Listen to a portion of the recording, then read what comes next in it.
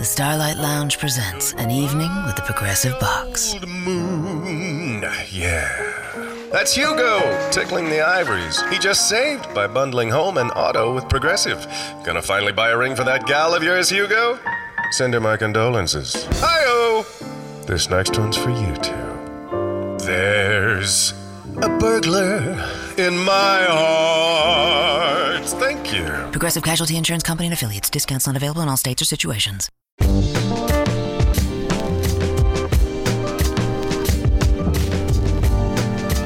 Hello, everyone. Spring has sprung out here in the desert. The wildflowers are blooming. The animals are taking their after pictures and calling each other out on Instagram for not being natty. The first biceps of the year are peeking out from their sleeves. It's all about the cycles of life at bodybuilding.com. I'm Nick Coleus, and welcome to the podcast. We've had an interesting run of guests of late, if you haven't heard. There was Chris Gethin talking about his epic foray into triathlon training. John Russin, a great strength coach last week, talking about squats and how to improve yours. We had the Buff Dudes talking about how to force feed Klondike bars to bulk. And you can go to our archives on your podcast thingy of your choice to listen to any of those.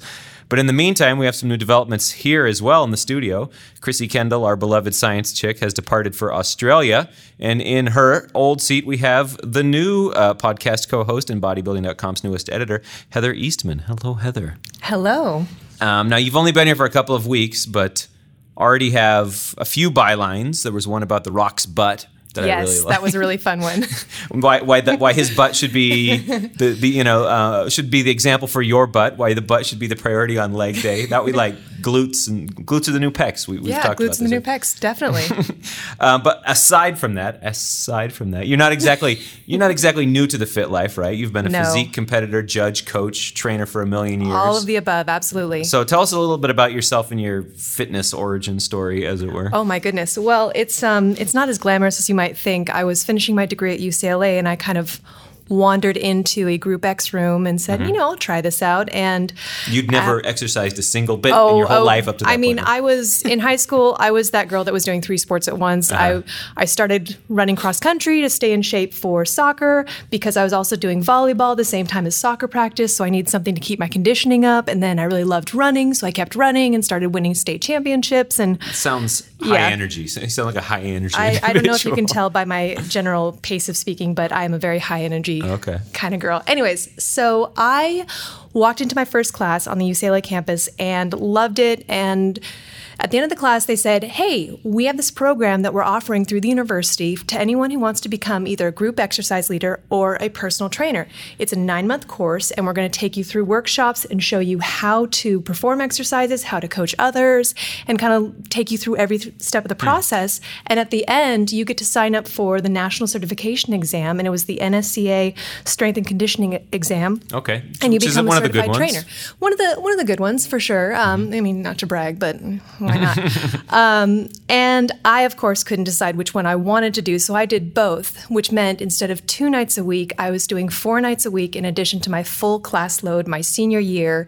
It should be party time, but here I am studying my butt off, learning about squats, learning about exercise technique, learning about posture, and basically what happened is I fell in love with it and just decided that rather than continue on and become, a teacher, which would have made my parents happy, hi, Mom and Dad, I decided that I wanted to be a personal trainer and to really focus on fitness. And I think the change for me was I watched my grandmother, who lived to be 93 years old, I watched her deteriorate, and it had nothing to do with her mental fitness. It had to do with her physical fitness. And I remember thinking to myself, if more people put time and energy into exercising, we could all kind of stay young and fit longer. And it just was a really striking example in my life of how important fitness is and how important exercising is. And I wanted to share that with the world. Okay. So, but that's while you're in school. Once you're out of school, everything changes. So when you found yourself in a gym or, actually out there coaching for the first time, who did you imagine yourself working with, and who did you actually end up working with? Because there's often an interesting conflict there. You have this textbook, and everyone in the textbook has perfect posture and perfect form. Right. And I remember my first few months as an actual trainer, I was horrified by what I was seeing in the everyday kind of average person.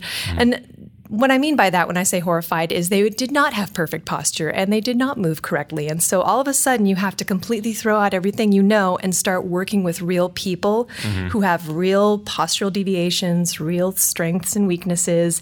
And it really forces you to work kind of be on your toes and work with people and throw out the textbook and throw out the rule book and just kind of say, okay, what does this person needs?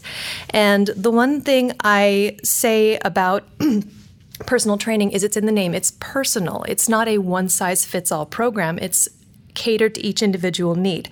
Now, once someone has kind of been to me and gone through the logistics of how to move, how to squat, how to lunge, all of those things, then it gets pretty easy and the cadence picks up. But those first few sessions are really critical. So I urge any new exerciser to at least go and see a personal trainer for a couple of sessions just so you can get familiar with how your body is moving and what you need to No, that's interesting. correct. Yeah, I like that. And I've recommended that to other people as well. Even if you're going to follow a program right out of a book, even if you saw something online and you think, I want to do this, a little bit of personalized perspective, even in just figuring out what your biggest weaknesses are, can help. I imagine, absolutely. right? Yeah, we're all different. And trust me, even though I've been doing this for 12 years, I don't even move correctly all of the time. So I still have people kind of pointing out to me, your back's arching. It's like, right.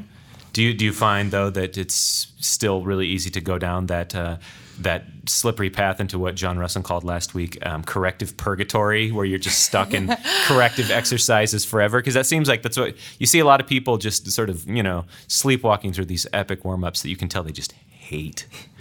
I don't call myself a corrective exercise specialist because it is a rabbit hole, if you will, something that you can just fall down and get lost in. I know that no one's ever going to move perfectly, and my job is not to sit there and try to get them to be perfect. My job is to do what I can to make sure that they're getting the most out of their workout. And other people might disagree with me, and that's totally fine. That's just my viewpoint. I think that there's so much more to be gained from doing an exercise 80% correctly versus trying to get 100% correct form every single time. And, I think that even if you are a little bit off, just the fact that you're moving, you're burning calories, you're having fun, you're enjoying yourself, that's really the bottom line. Okay, 80%. I think that's a good benchmark to aim for, right? Yeah, long as you're 80%, you're good. So 80% would be what? You're safe, you can lift kind of heavy-ish for at least 10 reps or so, and things aren't spraying all over the place. There aren't parts falling out of the bottom of you as you're walking around the gym. Right. And I'm going to go ahead and say there are a couple of exercises where I tell my clients, I'm going to be on your butt about this exercise. If you're not doing it the way I want you to do it, we're just not going to do it. And particularly curls. It's curls. Curls.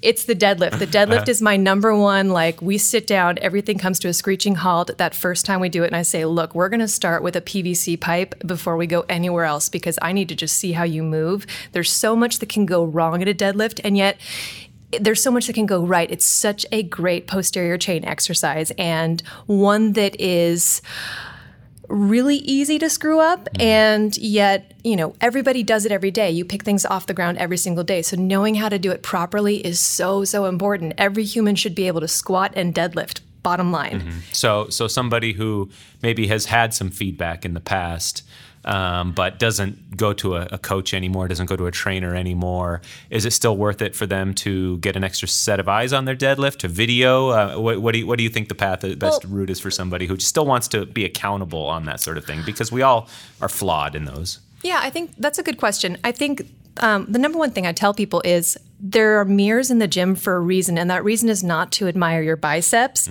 Those mirrors are there so you can check your form. Now, the deadlift is tricky because you're trying to look at yourself sideways through the mirror, or you're facing the mirror when you're doing a deadlift, so you can't see what your back is doing. But definitely having an extra pair of eyes, filming yourself, all of those things are really great. Like I said, the example I gave, I don't always deadlift correctly because I have a little bit more of a swayed back than most, and so I need to be really careful. And just having an extra set of eyes on me at the gym when I'm lifting heavy is incredibly valuable, and I would definitely recommend that. So could that set of eyes just be like YouTube commenters potentially? Like you put your PR up there and they tell you when it's wrong? Yeah, absolutely. You start getting into comments, and don't get into the comments. There are some That's our number one comments rule that are here. more valid than others, and I would say just take every comment with a grain of salt. But that's very diplomatic of you. Obviously, you're new around here.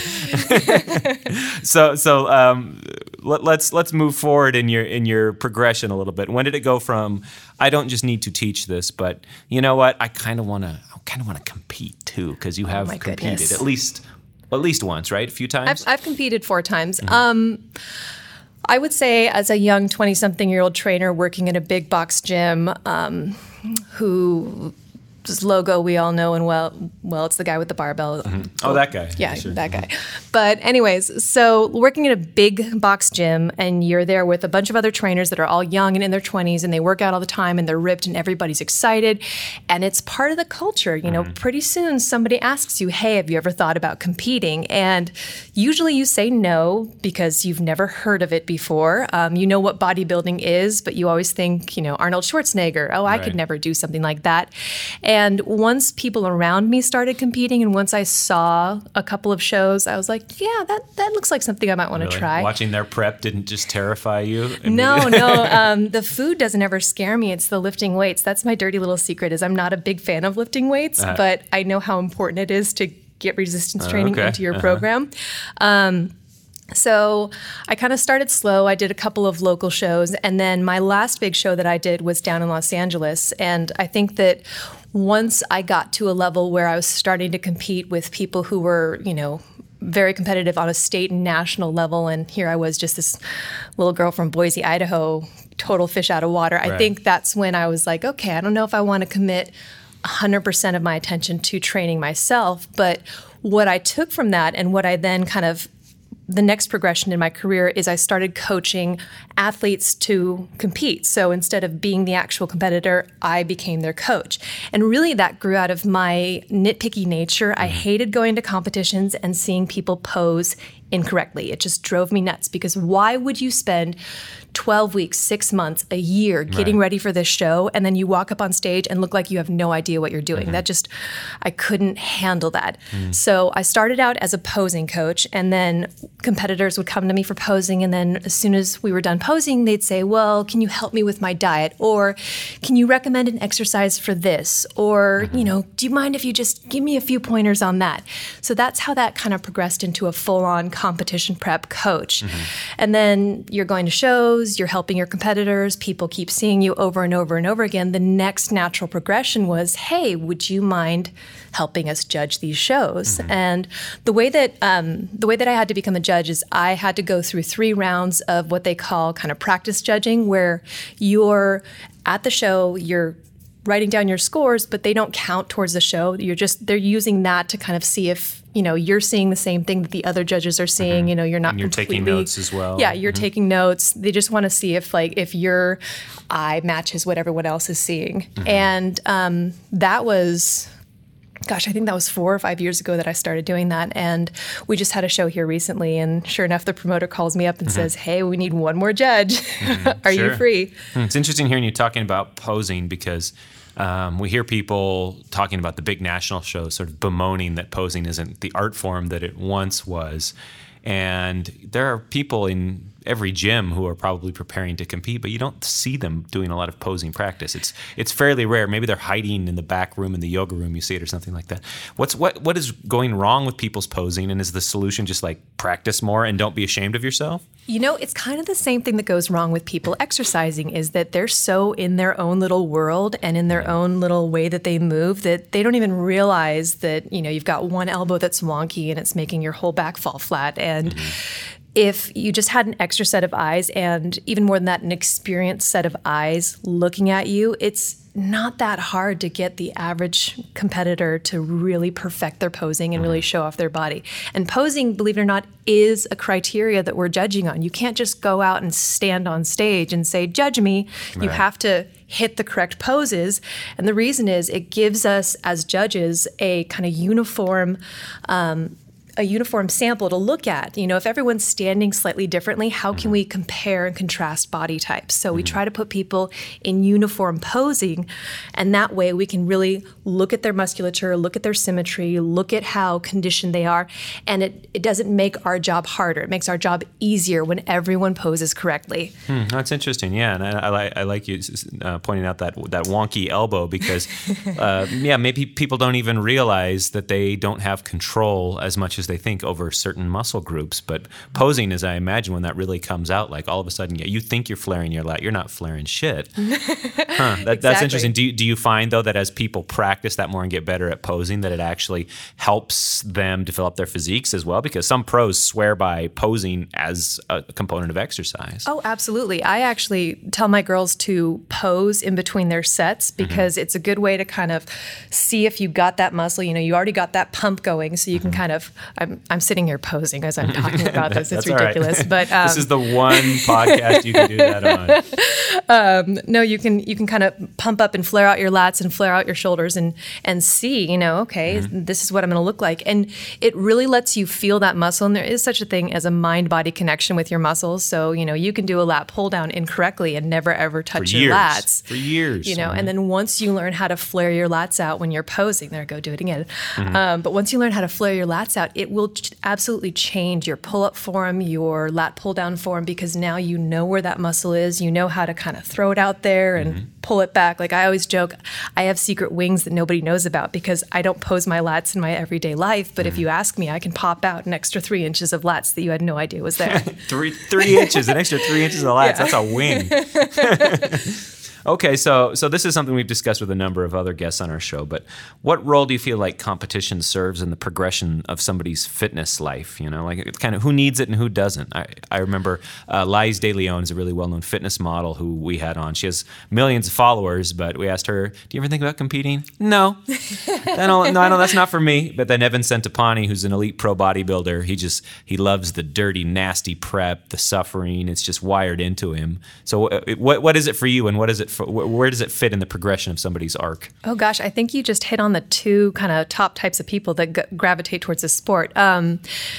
As someone who used to be a distance runner, I was intrigued by the endurance of it. It's a marathon. It's not a sprint. It's not something that you just wake up one day, throw on a tan and a suit and go stand on stage. You have to really prepare for it. You have to really drill it. Drill every single day. You're working out. You're eating right. You're getting enough sleep, and I liked that about it. So for me, it was just a challenge of, can I stick with this for 6 months? Can I get myself on stage?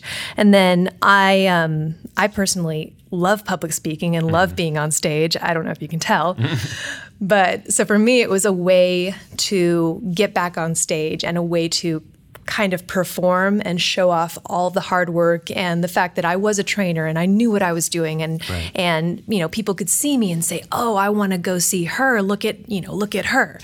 And then there's the other side of that, which is I know some people who are just the quietest, most reserved people you've ever met, and they compete because it is so uncomfortable for them and because it is such a challenge to just get up there in front of people, let alone the fact that you're, 90% naked because your suit's the size of a postage stamp, but they want to get out there and show off what they've done and how hard they've worked. And I think that's kind of the root of everyone's journey when it comes to bodybuilding. Is it's a chance to really show what you've done and really step up and be something that people can admire. And it might sound like people are kind of being shallow by looking at or judging bodies, but it's really all about the hard work that goes in prior to that moment on stage, the months and months of training and work. And you can really see that on stage. You can see who did their work and who didn't. And maybe even who kind of enjoys and who loves it. That part of it. You sound excited talking about it,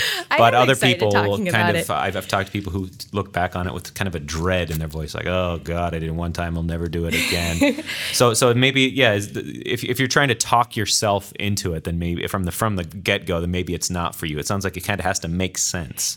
There's definitely, I talk about it and I smile because it's a dirty, kind of weird, gritty world. I mean, when you're a bodybuilder, you get to a point where you don't care. You're eating chicken with your fingers because you just have to get that next meal in before, you only have 4 minutes to eat before you have to go do your next thing.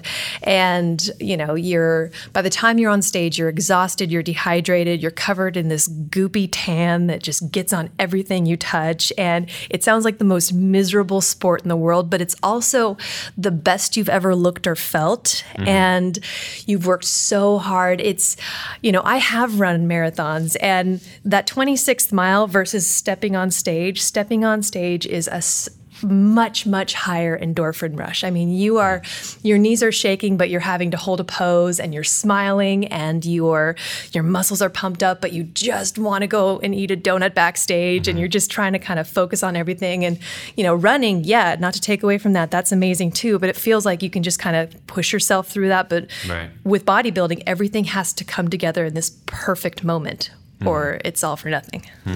Wow, that's pretty. It sounds pretty intense.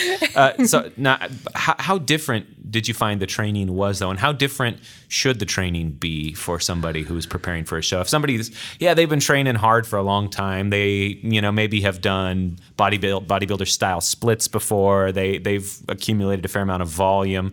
Is the training that goes into prep, if it's done right, still really different from what the workouts we see on a site like ours? Absolutely. I mean, I know guys that work out like a bodybuilder year round, but they're not bodybuilders. Right. I would say the biggest difference is it's an all-in sport. And what I mean by that is, you might like going and working out of the gym 5 or 6 days a week and just kind of doing whatever. But with bodybuilding, it's no longer a choice. You have to go to the gym 5 or 6 days a week. You have to get that workout in. You have to hit every muscle group. You have to push hard. You have to try to put more weight on that bar, go for that extra rep, go for that extra set. You have to push yourself to run that extra mile. You have to eat right. You don't get to just go to a barbecue and pig out on whatever. You have to follow every single thing as closely as possible, because when you get on that stage, you want to be able to tell yourself you did everything you could to get ready. And if you get up there and you know that, I had cheat meals every single week, I skipped several workouts, you're going to kick yourself because you didn't do everything you could. Yeah, so that's you had a great article recently. It was one of your first ones for the site called 3 Questions You Should Ask Yourself Before You Decide to Compete. And what you were just talking about is definitely one of them. Can you go all in? And Yes. it sounds like that really has, it's kind of about how you feel at the end. Do you feel a little bit of regret, or do you feel like you threw yourself entirely into the journey? Yeah, and I think one of the reasons I stopped competing is I did go so all in to the point where it started taking away from my life. And some people love to live that life 100% of the time. I'm not one of them. I've got 500 other things I'm interested in doing. And so that was just one thing. But as you can see, I'm still very passionate about it. I love the sport. And I put that question there because I think that people need to realize this is not just something that's for, like I said, the guy that likes to work out. He can definitely try it, but it's definitely, you need to go all in. Like, you can't half-ass it if you want to be a bodybuilder. You have to give it 100% effort, or don't do it. Right. But even if you do give it 100%, the third question is, are you prepared to lose? Because you may have given absolutely everything you can and still just not even get close to the victory, right? Right. Well, it's interesting. I think that bodybuilding is a unique sport in that everyone gets into it thinking they're going to win. And they go at it thinking, I'm going to win. And that's what, that's what keeps them at the gym late at night. And that's what keeps them eating the broccoli and the sweet potatoes and the chicken. And you got to realize that there's only one winner that day. And it's probably only 2 to 3% of people who do bodybuilding shows do well at them. As opposed to the marathoner, you don't expect to win. Like the winner is somebody entirely different. But the bodybuilder kind of does think they're going to win. I think the novice enters in thinking they're going to win, and then they're incredibly disappointed. And I always point out, well, what did you think was going to happen? This is your first time doing this. I'm one of the all-time greats, man. What are you talking about? You don't go out and run a marathon expecting to win. You just go out expecting to finish the race. If you're lucky. And bodybuilding's the exact same. You're just trying to get on stage. Come hell or high water, you just want to get on stage and look your best, and that's it. Do you need to go through a lot of soul searching for this sort of thing, or I mean, it could, because it's just a casual competition, or it can be, right? Even if you do all the preparation, does it have to be an incredibly meaningful, heavy thing in your life? Not at all. I think that I've been toying with the idea of getting back on stage, and I think that now where I'm at in my life, I'm in my 30s now, and to me, it would be something to do for fun. I wouldn't put so much, because when you're young and you're still figuring out who you are, and you kind of, you want to be the best. And now I think I'd want to be the best version of me, but I really wouldn't necessarily care. Say that now. When you set foot on stage and you lose to some 23-year-old, it's going to eat you up. Right? No, I know what I can look like, and I know looking back what I could have done better. And I think that's the only reason that I would get on stage again, is to see if I could beat my previous self. Not everyone else, but I would want to compete against myself again and see if I could do better from what I did 7 years ago. Well, we won't push you to do that, but if you do decide to do that, we will force you to document every step of the way. How about that? Good. Well, Heather Eastman, thank you so much for coming by. We look forward to grilling you on future episodes here, or rather, I should say, I look forward to grilling you on future episodes here as well. Everyone, if you want to read her stuff, come to bodybuilding.com, and we'll link to her author page and the article we mentioned below. See you all next time. Bye, everybody.